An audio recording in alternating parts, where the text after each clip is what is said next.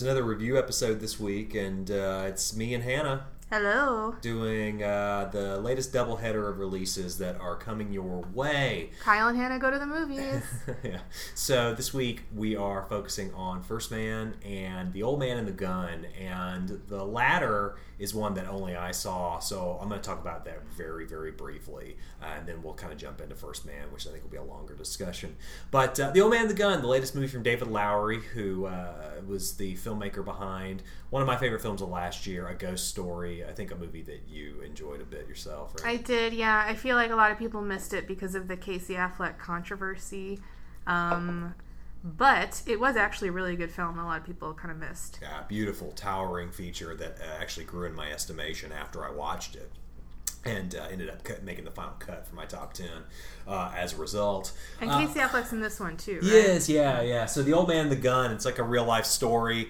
So the final Robert Redford performance, he's a star. He and Sissy Spacek, along with Tom Waits and Danny Glover and Casey Affleck.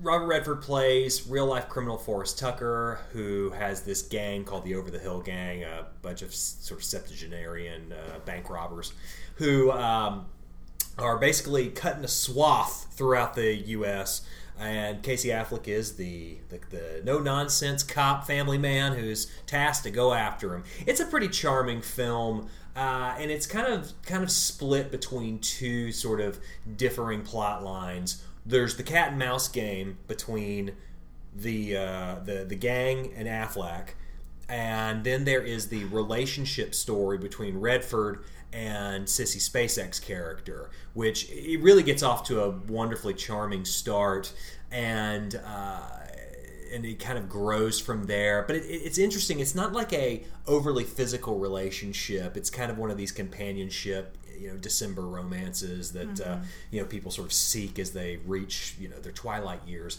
and it's just really sweet and well done, and it also kind of asks some interesting questions about the concept of settling down and settling, and there's a sort of an interesting sort of question that's posed by Robert Redford's character, especially throughout. Like, can he become domesticated even though he's this guy who's been arrested like 15 times for all these different bank robberies and has escaped jail so many different times? It's also a movie that is really, really charming, overall. It plays like a 70s Redford film. And to me, it's his last role, the last film he's ever going to be in, and it almost plays like a tribute to his whole career, not only because of the tone of the film, but also because of the fact that there are moments that utilize past Robert Redford footage to sort of indicate him as a younger man. So they'll Photoshop old headshots, and those will be used for old mugshots. And then they even at one point there's this montage of all his different escapes, and they actually use footage from the 1970s movie or late 60s movie The Chase.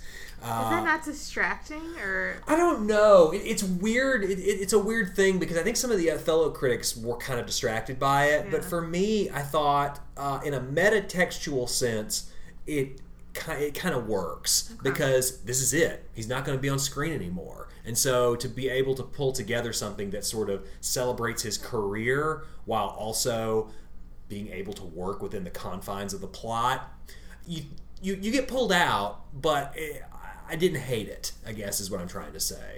So did you like this better or worse than A Ghost Story? Definitely not as good as A Ghost Story. Okay. It's much slighter. It's a movie that I think would play better with our parents.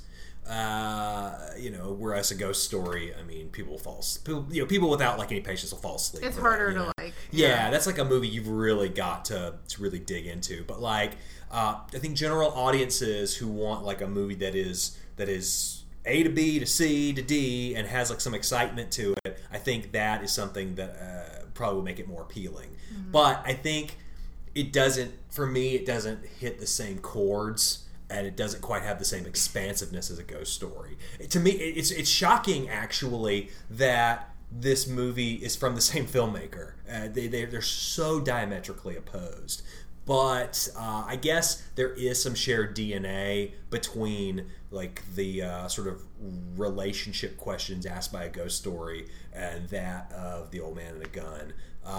Particularly when I talked about the Redford SpaceX stuff, which I think is actually the richest part of the film, even though all the stylistic flourishes really arrive in the actual sort of cops and robbers stuff. It's funny. I wonder if there's like a good double feature potential coming up with this, and then isn't there another movie coming up that's about the wives of bank robbers doing like one last job or something like that? Widows. Yeah, they're kind of like counterparts. Yeah, I hear Steve McQueen's Widows is not the movie you think it is. Okay. It's funny. This is a much more straightforward film, whereas I hear Widows is not. So I mean, it could be. It's adapted from material that's about like one last heist from wives of bank robbers. Yeah. But maybe it'll end up being something a little different. Maybe. That's what I've heard, but I haven't seen it. Okay. So largely, I think this is a recommendable movie. I don't know. A solid, B for me. B plus maybe. I was never bored. There's some logic questions that I and another critic had when we were discussing it afterwards. But is it spoilery to say? Yeah, I guess so. I don't want to, dig too deep, but there's kind of like, why did this guy go that way, and when he went this way, something was going on spatially there with the film. But it's kind of a smaller, nitpickier thing. Largely, I think it's an enjoyable feature and another good outing for Lowery. So I would go see it if you have it available to you. On the other hand, let's talk about Last Man. Or First Man. Oh my God, I've been calling it Last Man for forever, thinking about this French manga thing. First Man, which is the story of Neil Armstrong, and will he make it to the moon or not? Yeah, not a lot of suspense in that question, obviously. I mean, I guess that's beside the point to some degree, but this is the new movie from Damien Chazelle, the filmmaker behind Whiplash, which I love, and La La Land, which Hannah loves. No. I liked it fine. I like La La Land okay. I like it better than most people, actually, but the Whiplash to me is really the Chazelle masterpiece, and or something close to it. And this is his big epic, and it's his first movie that's not about musicians. Yeah, and it feels honestly like his most Oscar baity film, which, how do you do a biopic about Neil Armstrong that doesn't feel Oscar baity, is what I wondered going into this, and thought that maybe he would do it, and for me he kind of didn't.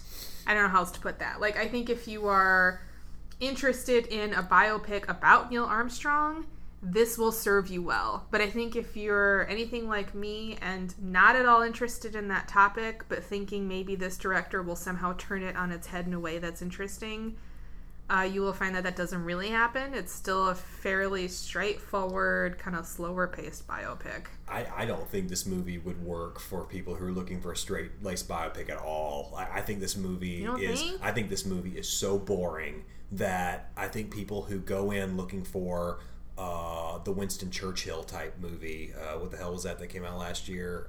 The Darkest Hour. People are looking for that kind of thing, or The Post. It reminded me of come on, this thing will put people to sleep. I think it reminded me of the one with Benedict Cumberbatch. Really? Yeah. Oh man, I thought that The Imitation Game, which I didn't like at all. Yeah. I didn't like that movie at all, but I could see how that movie would like get people who like that kind of thing excited. That one had more dramatic flourishes than this one did. This one was like drier feeling, and the length of this one is really the problem. It's a slog. It's 2.5 hours. It feels like 4. It's really long. The back half works for me, and then the first half is just a really kind of slow. I told Kyle it kind of reminded me of like Tree of Life in a way, in that it was just like these random home but it scenes. Sucked. Tree of Life, but it sucked. Yeah, I don't think it sucked. I'm not as down on it as you are. Oof. But to me, the problem with this movie, when I saw the trailer for this movie, I thought, man, it seems like they're really going for epic amounts of tension for this flight that you know is going to be successful. How is that going to work? And that question wasn't answered for me. That really is what it does. It tries to pack a ton of tension into, like, will he live? Will he make it? Yeah. Which is tough, because we already know. So. Yeah, and I mean, cutting out, like, the real-world dramatic potential, I can divorce myself from that, because this is a very dangerous mission. It's very terrifying. And I'll give Chazelle credit. The space flight sequences of this film are very good. Mm-hmm. I think, especially if you go see it in the IMAX format in which it's intended, I bet you it looks phenomenal. There's a little bit of stuff that's cribbed from Kubrick, which is funny considering moon landing jokes and stuff. But there's a bit of 2001 in here in every sort of space sequence with the classical music, and it's really, like, evocative of that stuff in a way similar to Interstellar.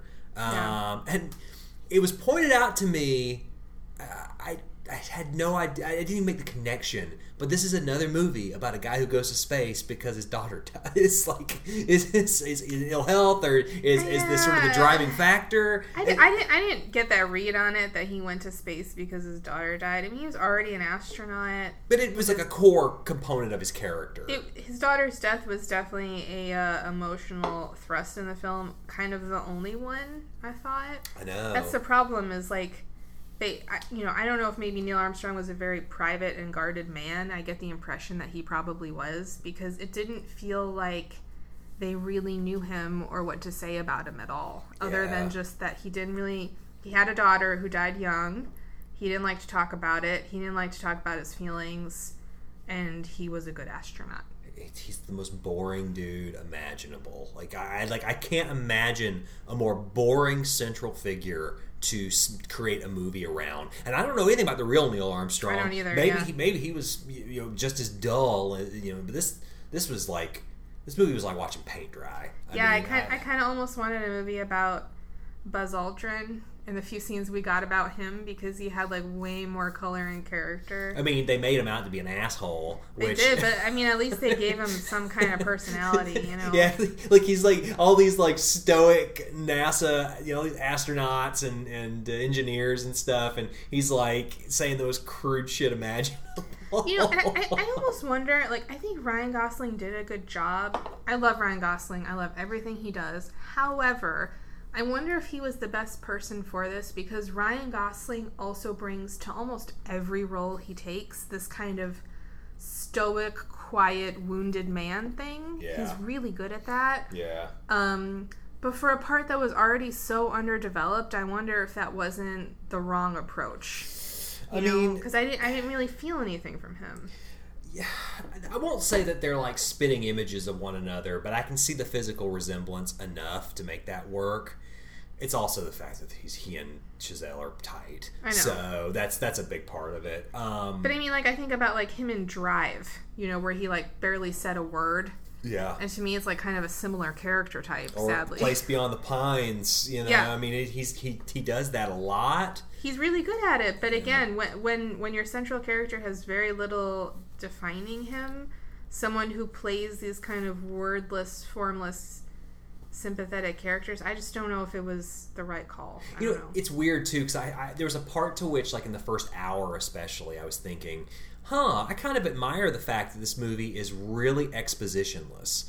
Like, they don't introduce who anyone is, really. You just kind of have to figure it out. But after a while, I was starting to think, wait, this guy just died, and I don't even know his name. Like, I started to lose, like, the stakes of it all. Yeah. And it spans a lot of time. Yeah. It does span, like a decade, kind of? Yeah. It's a stretch from, like, his days as, like, sort of an experimental pilot to finally being on the moon. So yeah, it's a long stretch of time.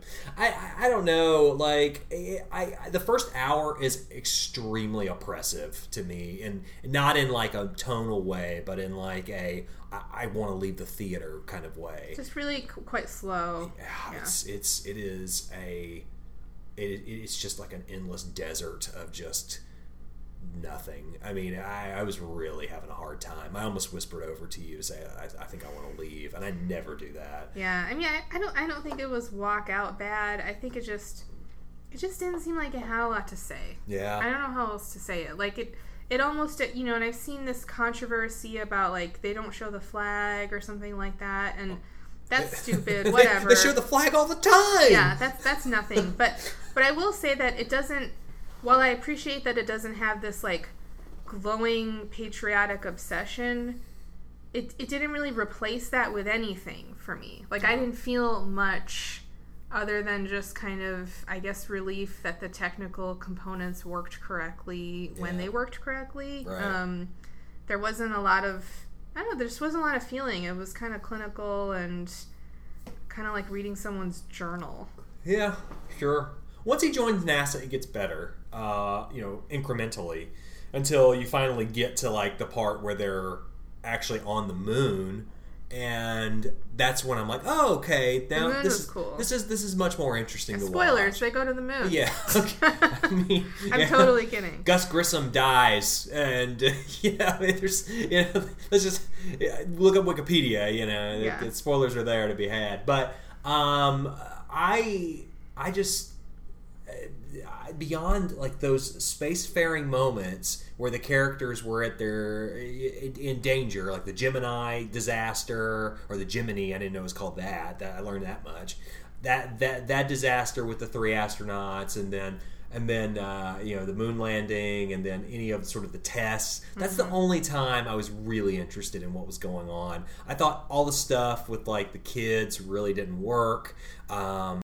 His wife played wonderfully by Claire Foy from The Crown, and her accent was better, I thought. Well, it's because it was used sparingly. Yeah, she wasn't in it much. I mean, the one other thing I will say is they spent a lot of time kind of exploring the space racy tension, like the speed at which they were really trying to, like, outpace Russia in the beginning, and then they kind of dropped that completely. Yeah. That was kind of the only big theme in the first half, was like we gotta beat Russia. Space race is fascinating, by the way. It is in theory. It wasn't in this, yeah. I didn't think. Yeah, but, like, on paper, it's really fascinating. Yeah. Like, I that was always one of my favorite things to hear about in school. The space race, and then, like, what I thought was cool, and I think they only touched on it a little bit, was the cost of NASA. Right. They that kind of annoyed me, is that they gave us, like, a peripheral 20-second montage of that, which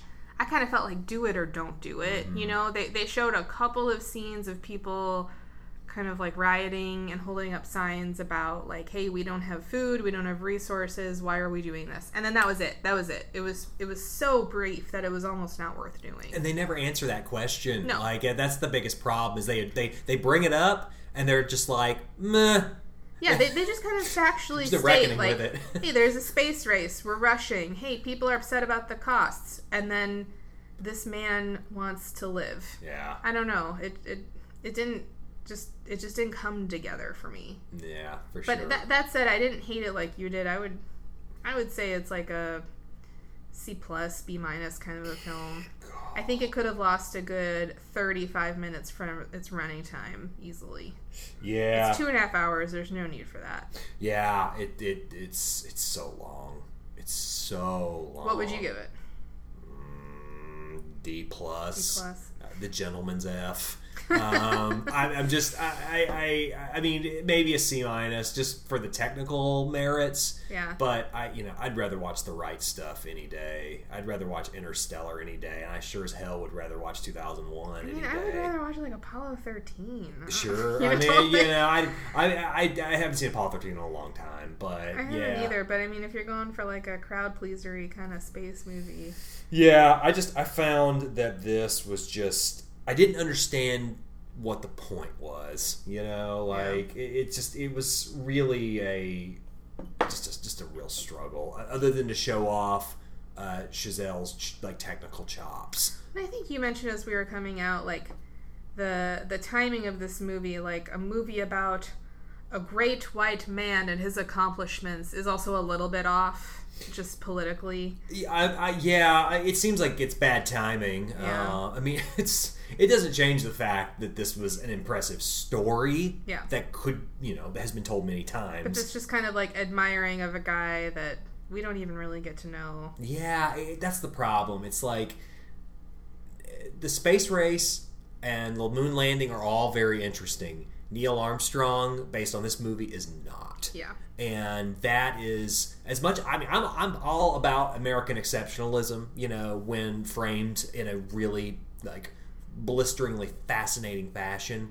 This was not it. It's not. It doesn't really feel like it's about exceptionalism in general. It's just this kind of.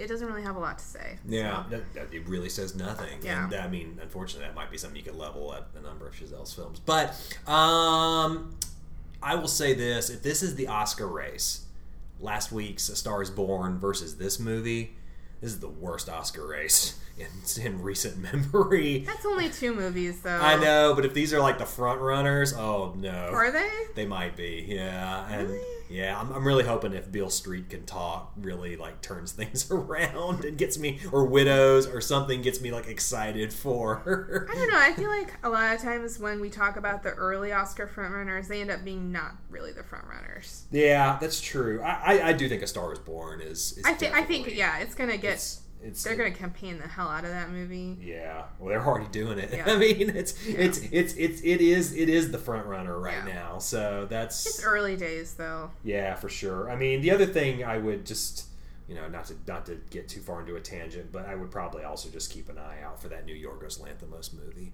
which is apparently The Favorite. Movie? The Favorite. What's it called? It's called The Favorite? It's called The Favorite, Oh, yeah. I thought you meant It Is The Favorite. No. Yorgos Lanthimos' new movie, which is the one a lot of people are talking about. Okay. So, if you liked The Lobster, perhaps. Which I did. That's my great hope for the end of this year. Yeah, that and the new Barry Jenkins movie, If Beale Street Could Talk, like I said. I'm willing to hold out hope on those. All right. So all right. First Man, don't go see it. Do go see it. What do you think? I mean, for me, if I had paid $20, I would have been kind of annoyed. Yeah. I would probably wait for like streaming or rental would be my vote. You'd probably say not even see I it. would just say watch the right stuff instead.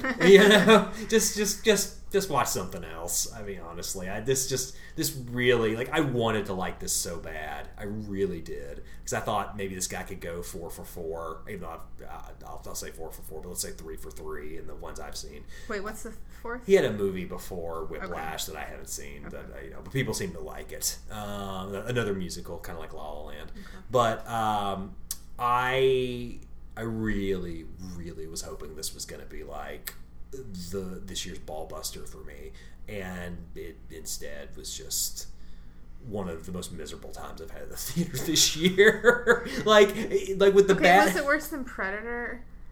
I think I laughed more at Predator. That's true. I mean, like, I honestly, like, in my rankings, I think Predator's higher, just because I laughed at a few jokes. Yeah. In the end, it'll probably balance out. I guess there's a difference between quality and experience. I know. And this one just makes for a bad experience, I think.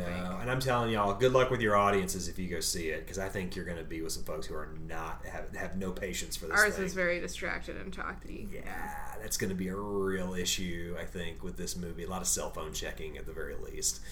Anyway, this weekend you can go see either of these movies. Definitely First Man, maybe The Old Man and the Gun. It probably is playing near you, even though it's opening in less theaters. I definitely recommend that one if you haven't seen Bad Times at the El Royale either, which is also opening this weekend. And I reviewed that over at The Beat, so feel free to check that out at comicsbeat.com. That is a movie I definitely recommend. Yes. 2.5 hours, same length as First Man, and it totally flies by. That's the difference maker. And, well, we'll be back next week, perhaps, to talk about Halloween movies, because next we week... got a couple scary ones coming up. Halloween opens, so... and then we have Suspiria. Yeah, that's like the week after, I think. That's true. And I don't know if we're allowed to talk about that in the week after. I can't have to see. So maybe we'll just talk about Halloween. Well, I'll have to go back and check. I have no idea. But Halloween we will definitely talk about next week, so we'll see you then. Same bat time, same bat channel.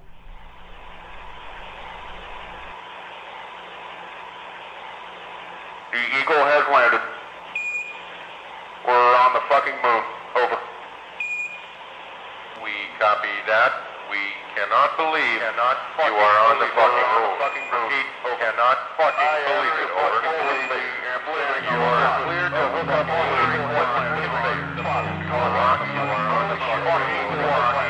Cannot believe. Over. I am standing on the surface of the fucking moon.